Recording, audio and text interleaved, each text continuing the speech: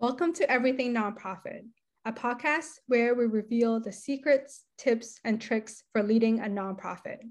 My name is Carmen. And I'm Kayla.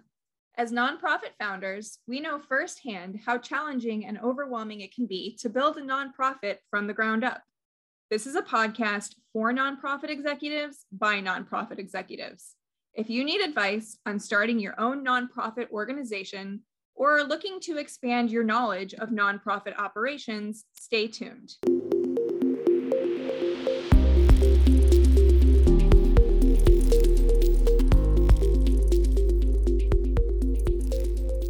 Before we get started with today's episode, please note that the material in this interview is solely for informational purposes.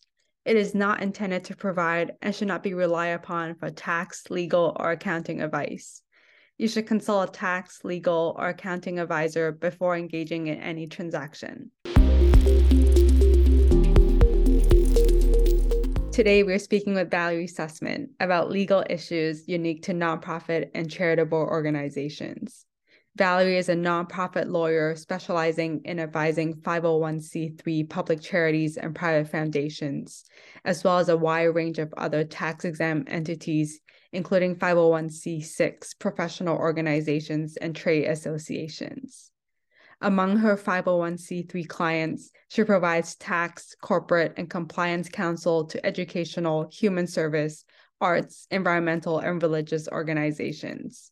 In her work for foundations, Valerie crafts organizational documents such as bylaws and corporate policies, and transactional documents, including grant award letters and expenditure responsibility agreements for foreign grantees. As a chartered advisor in philanthropy, Valerie assists clients in attaining their charitable goals while maximizing their ability to give through the use of tax advantage strategies. Her expertise in estate planning and administration enables her to work closely with clients on charitable planning, trusts, bequests, and on interpreting and revising charitable gift instruments. Valerie has particular experience in many of the life cycle events common to nonprofit organizations, including formation, attorney general compliance, reinstatement, and dissolution. She assists clients in the formation of organizations ranging from friends organizations to religious orders. She is a member of the Boston Bar Association, where she has presented seminars on topics related to tax updates and trust and estate law, and the Boston Estate Planning Council, where she has served as chair of both the Women's Initiative and Education Committee, and is the co-chair of the Member Involvement Committee. Welcome to the show, Valerie. Thank you so much, Kayla and Carmen, for having me. I really appreciate it. Valerie, we're so excited to speak with you about this topic. We hope to break down this often complex topic in a way that will make it easy for our listeners to digest. Before we dive headfirst into our conversation, can you tell us a little more about you and how you wound up specializing in this area of law? Sure, happy to. So it was a little bit of a circular path for me, definitely not a straight line, but for me, so I started off in the estate planning world. I knew that I kind of wanted to do a client counseling type of law. I knew I really didn't want to be a litigator. And so that's how I found myself in estate planning, which was terrific because you really do a lot of, individual and family counseling. But when I was working at a large law firm in Boston, I ended up splitting my time with estate planning and also work for tax-exempt organizations. And it was primarily formation work, which I found really exciting because you would have these, young startups just getting off the ground. They need some help with their formation documents. We were really able to see them through, from start to finish, kind of, getting their documents filed with the IRS. And so I found that to be a really exciting part of my work. And I ended up looking for a role where I could do that, just with 100% of my time instead of splitting my time. So I ended up being connected with Jeff Hurwit, who is the founder of our firm, Hurwit and Associates.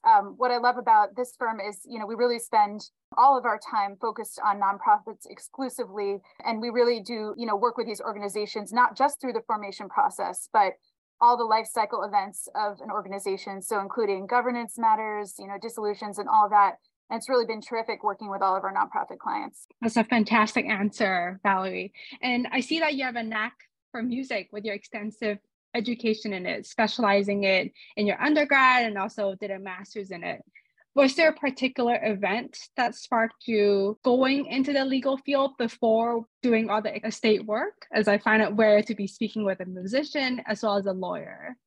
That's a great question. So I found that, so I did a lot of work in music education, and I found that, I really liked the human element of musical performance as well as education. But I realized that sort of piecing together a music career, is not sort of the easiest. There was sort of a lot of, evening work, weekend work. And at a certain point, I realized that going to law school would really help me pursue that human counseling element that I love about music and music education, but where I could really have a career where I could help people on a full-time basis.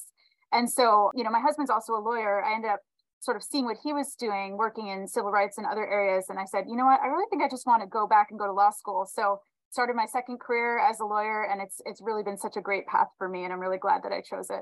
Yes, I know from my experience working in a law firm that lawyers never work evenings or weekends. Yeah, I think it's funny that, definitely there's this view about, the legal practice going into it versus the reality. And I think the reality is we spend a lot of time, whether it's weekends or evenings, handling our clients' concerns and questions. But I think it's all elements that I love, in terms of anything that comes up. It's always an interesting issue to target that I can use my brain and kind of help the client work through it. So I definitely don't mind those extra hours as well when needed. Yeah, for sure. If you have a passion for it, it doesn't seem like it's too bad.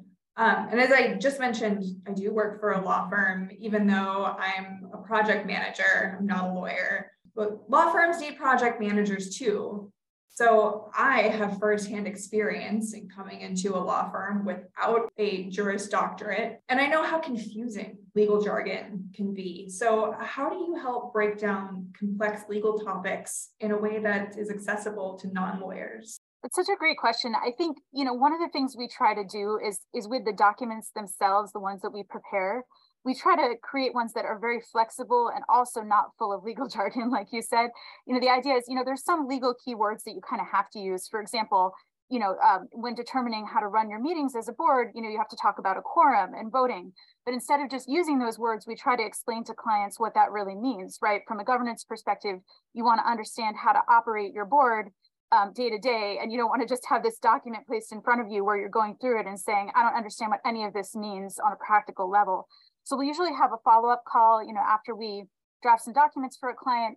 We'll talk with them about, what are the quorum requirements? So how many directors need to be present for your meetings? Can you have your meetings virtually or in person? What do you have to do to sign a consent document? And really, it's much simpler than it may seem. So, essentially, we're going to try to walk people through that in everyday language, and we're not just going to sort of put something in front of them that's hard to understand. It sounds like you really put a lot of thought to making the law accessible to the organizations that you serve. And speaking of the clients that you serve, I'm sure there have been a number of topics that they have brought up to you. What have been some of the most common legal issues you see keep popping up from nonprofit organizations? Sure. So we see such a wide variety of issues, but I think one of the most common is board vacancies and what to do. So sometimes we'll have clients where they've had a solid board for a long time. All of a sudden someone needs to resign, or maybe they need to be removed for some particular reason. And perhaps the client doesn't have a set of documents in place that provides any guidance as to what would be the procedures for resignation or removal. So they're sort of stuck in a situation where they're not sure if they need to appoint a new director. They're not sure if there's a certain number of directors that they're required to have.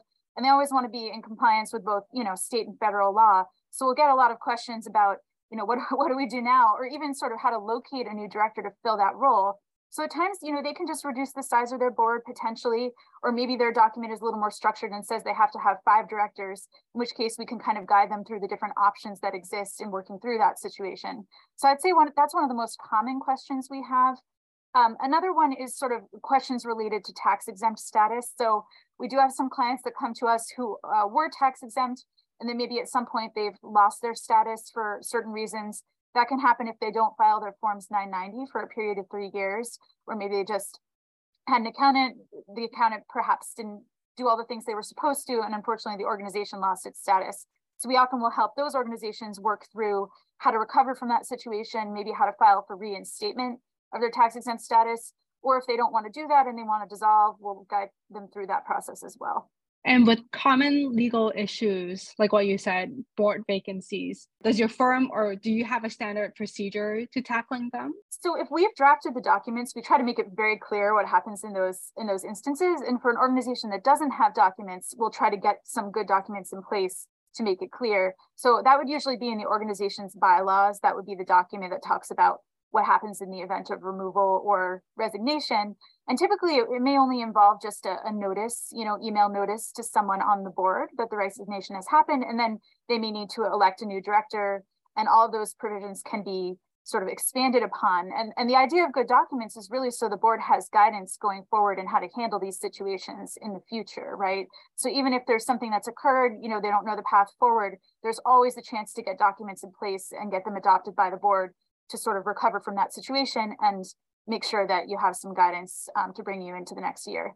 So you have alluded to this a little bit. We were just discussing what are some of the common issues that are brought to you. And you mentioned that sometimes there are things that people don't foresee. So if you didn't already cover them, are there other common legal topics or issues that nonprofits don't always foresee or that they fail to plan for? And where do you see both new and established nonprofit organizations go wrong when it comes to planning for these issues? Yeah, absolutely. I think one of the issues we see a lot that may not be on people's radar is with a public charity, there's something called the public support test that public charities are required to meet over a period of time. And usually with a good amount of fundraising, organizations can achieve that test and meet the IRS standards. And there are a couple of options that they can use in terms of which test to apply. But what happens is sometimes organizations won't be aware of that requirement. And so when you have a public charity that's, let's say they've been in existence for 6 or 7 years and their fundraising comes to a standstill, we saw this a lot with COVID. Some organizations were doing really, really well. And then COVID hit, they couldn't really fundraise anymore for their programs because they just felt like their programs were at a standstill. Maybe they did a lot of in-person programming and the pandemic made it really hard to continue that. So you have some organizations where they've had a period of 2 or 3 years without a lot of fundraising or activity. And then what may happen next is the IRS sort of looks at their annual return for a couple of years. They may say, okay, this organization is no longer a public charity. They're actually a private foundation. So we call that tipping. And when that occurs, it can create a lot of tax implications for that organization, especially if they're not aware that they've now become a private foundation.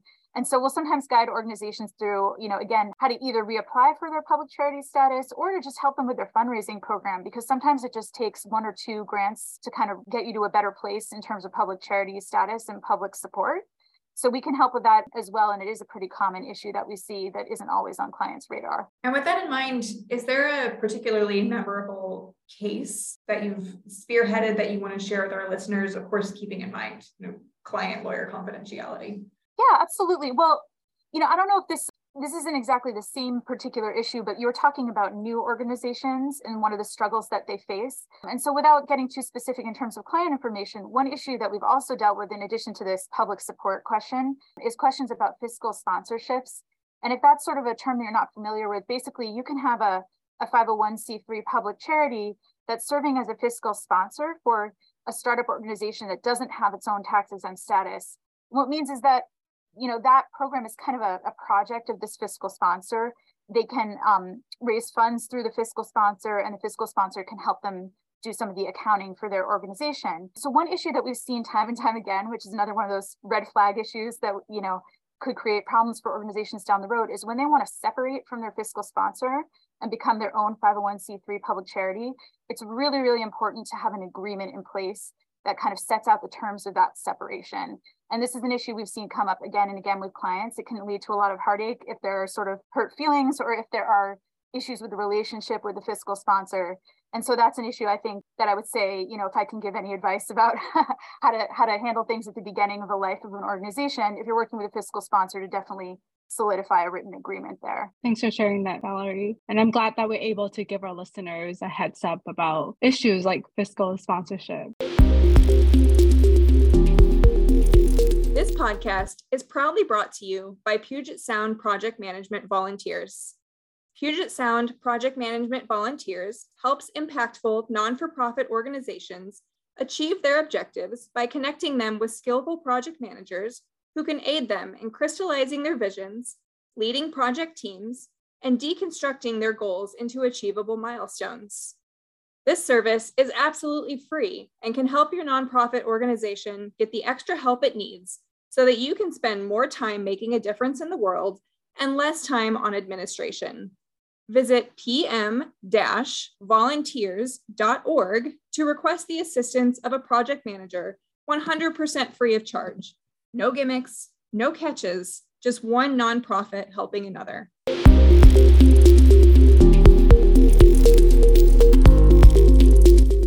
It appears that your area of expertise seems to fall mostly in the realm of finance, specifically tax law. What nonprofit tax best practices should our listeners be aware of? Sure. So I think one of those would definitely be getting a great tax and nonprofit accountant to just make sure they're filing the returns on a correct and annual basis. When I say a correct basis, sometimes we've seen situations where the wrong box has been checked on an annual 990, and maybe that just sets a path where the IRS has the wrong information and can lead to a lot of problems. And we do find, the IRS can be unpredictable, right? Sometimes you can solve a problem very quickly. Sometimes if you have the wrong box checked, you could be spending time on the phone with them for a year trying to get that corrected. So I would say definitely getting an accountant that you trust who has nonprofit background. Another thing about returns, the type of return you file may be different depending on the level of revenues you have. Some organizations start out with a simple postcard return, which can be very easy to do themselves. But then as they grow and develop, maybe they need to file a 990 EZ. And at that point, it really does help to have an accountant on board to work them through that. So there could be different phases when your tax needs change. And just having the right people on staff to support you is very important. That's a good point. And we've talked extensively with other individuals we've had on the podcast about getting the right people on your team and how important that is. And we've definitely heard before that accounting is one of them. It's a good idea to get someone with a strong nonprofit accounting background on your board. I want to go back to, I'm so sorry, I don't actually know what the definition of a fiscal sponsor is. I'd love for you to expand on that a little bit more. Yeah, so it tends to be a contractual arrangement, essentially where you have an existing public charity. There are organizations that are professional fiscal sponsors, meaning they may sponsor a whole bunch of different organizations. Then you have others that may do it sort of on a one-off basis, where maybe there's a program that approaches them and they say, hey, we don't have 501c3 status right now, but we're starting this nonprofit idea. And, we want to raise funds, but we can't deduct those donors won't be able to deduct their contribution because we're not a 501c3 public charity. So they can kind of use the fiscal sponsor to help raise funds for that organization. The donor can get their tax deduction through the fiscal sponsor because the fiscal sponsor is a 501c3 public charity.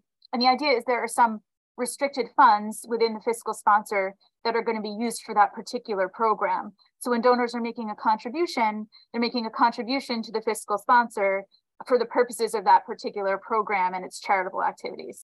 Okay, great. Thank you. I really appreciate you explaining that a little bit more. Sure. So we've gone over a lot today, a lot in the realm of legal, and I really appreciate the knowledge that you've shared so far.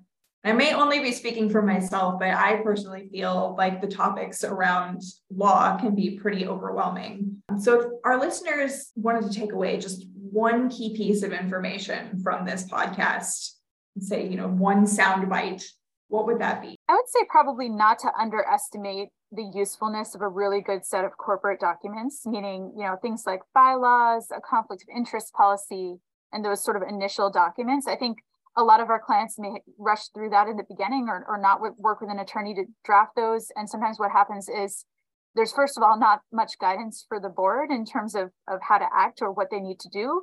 And also there may be questions about meeting some of these state and federal requirements if you don't have certain terms in your documents. So I'd say, that's really the groundwork of an organization, is thinking about all of these provisions that will help guide them, going into the future. And so I would say that's a really important part of the startup process for sure. And if a nonprofit was to work with your law firm, how does it typically pan out? Is it a lawyer from the law firm inserting themselves into the nonprofit, or is it a team of lawyers from your firm working closely with the nonprofit? Sure, that's great. So, we have a variety of approaches, but it's always a team approach, meaning, whenever I have a client, we use all the resources of our firm to address whatever their concerns may be. So, for example, I do a lot of this sort of governance, formation, and some dissolution work as well. But if we get an employment question, we also have a team of employment attorneys who can handle some of those questions on behalf of a client. So we really see ourselves as sort of full service legal counsel, really through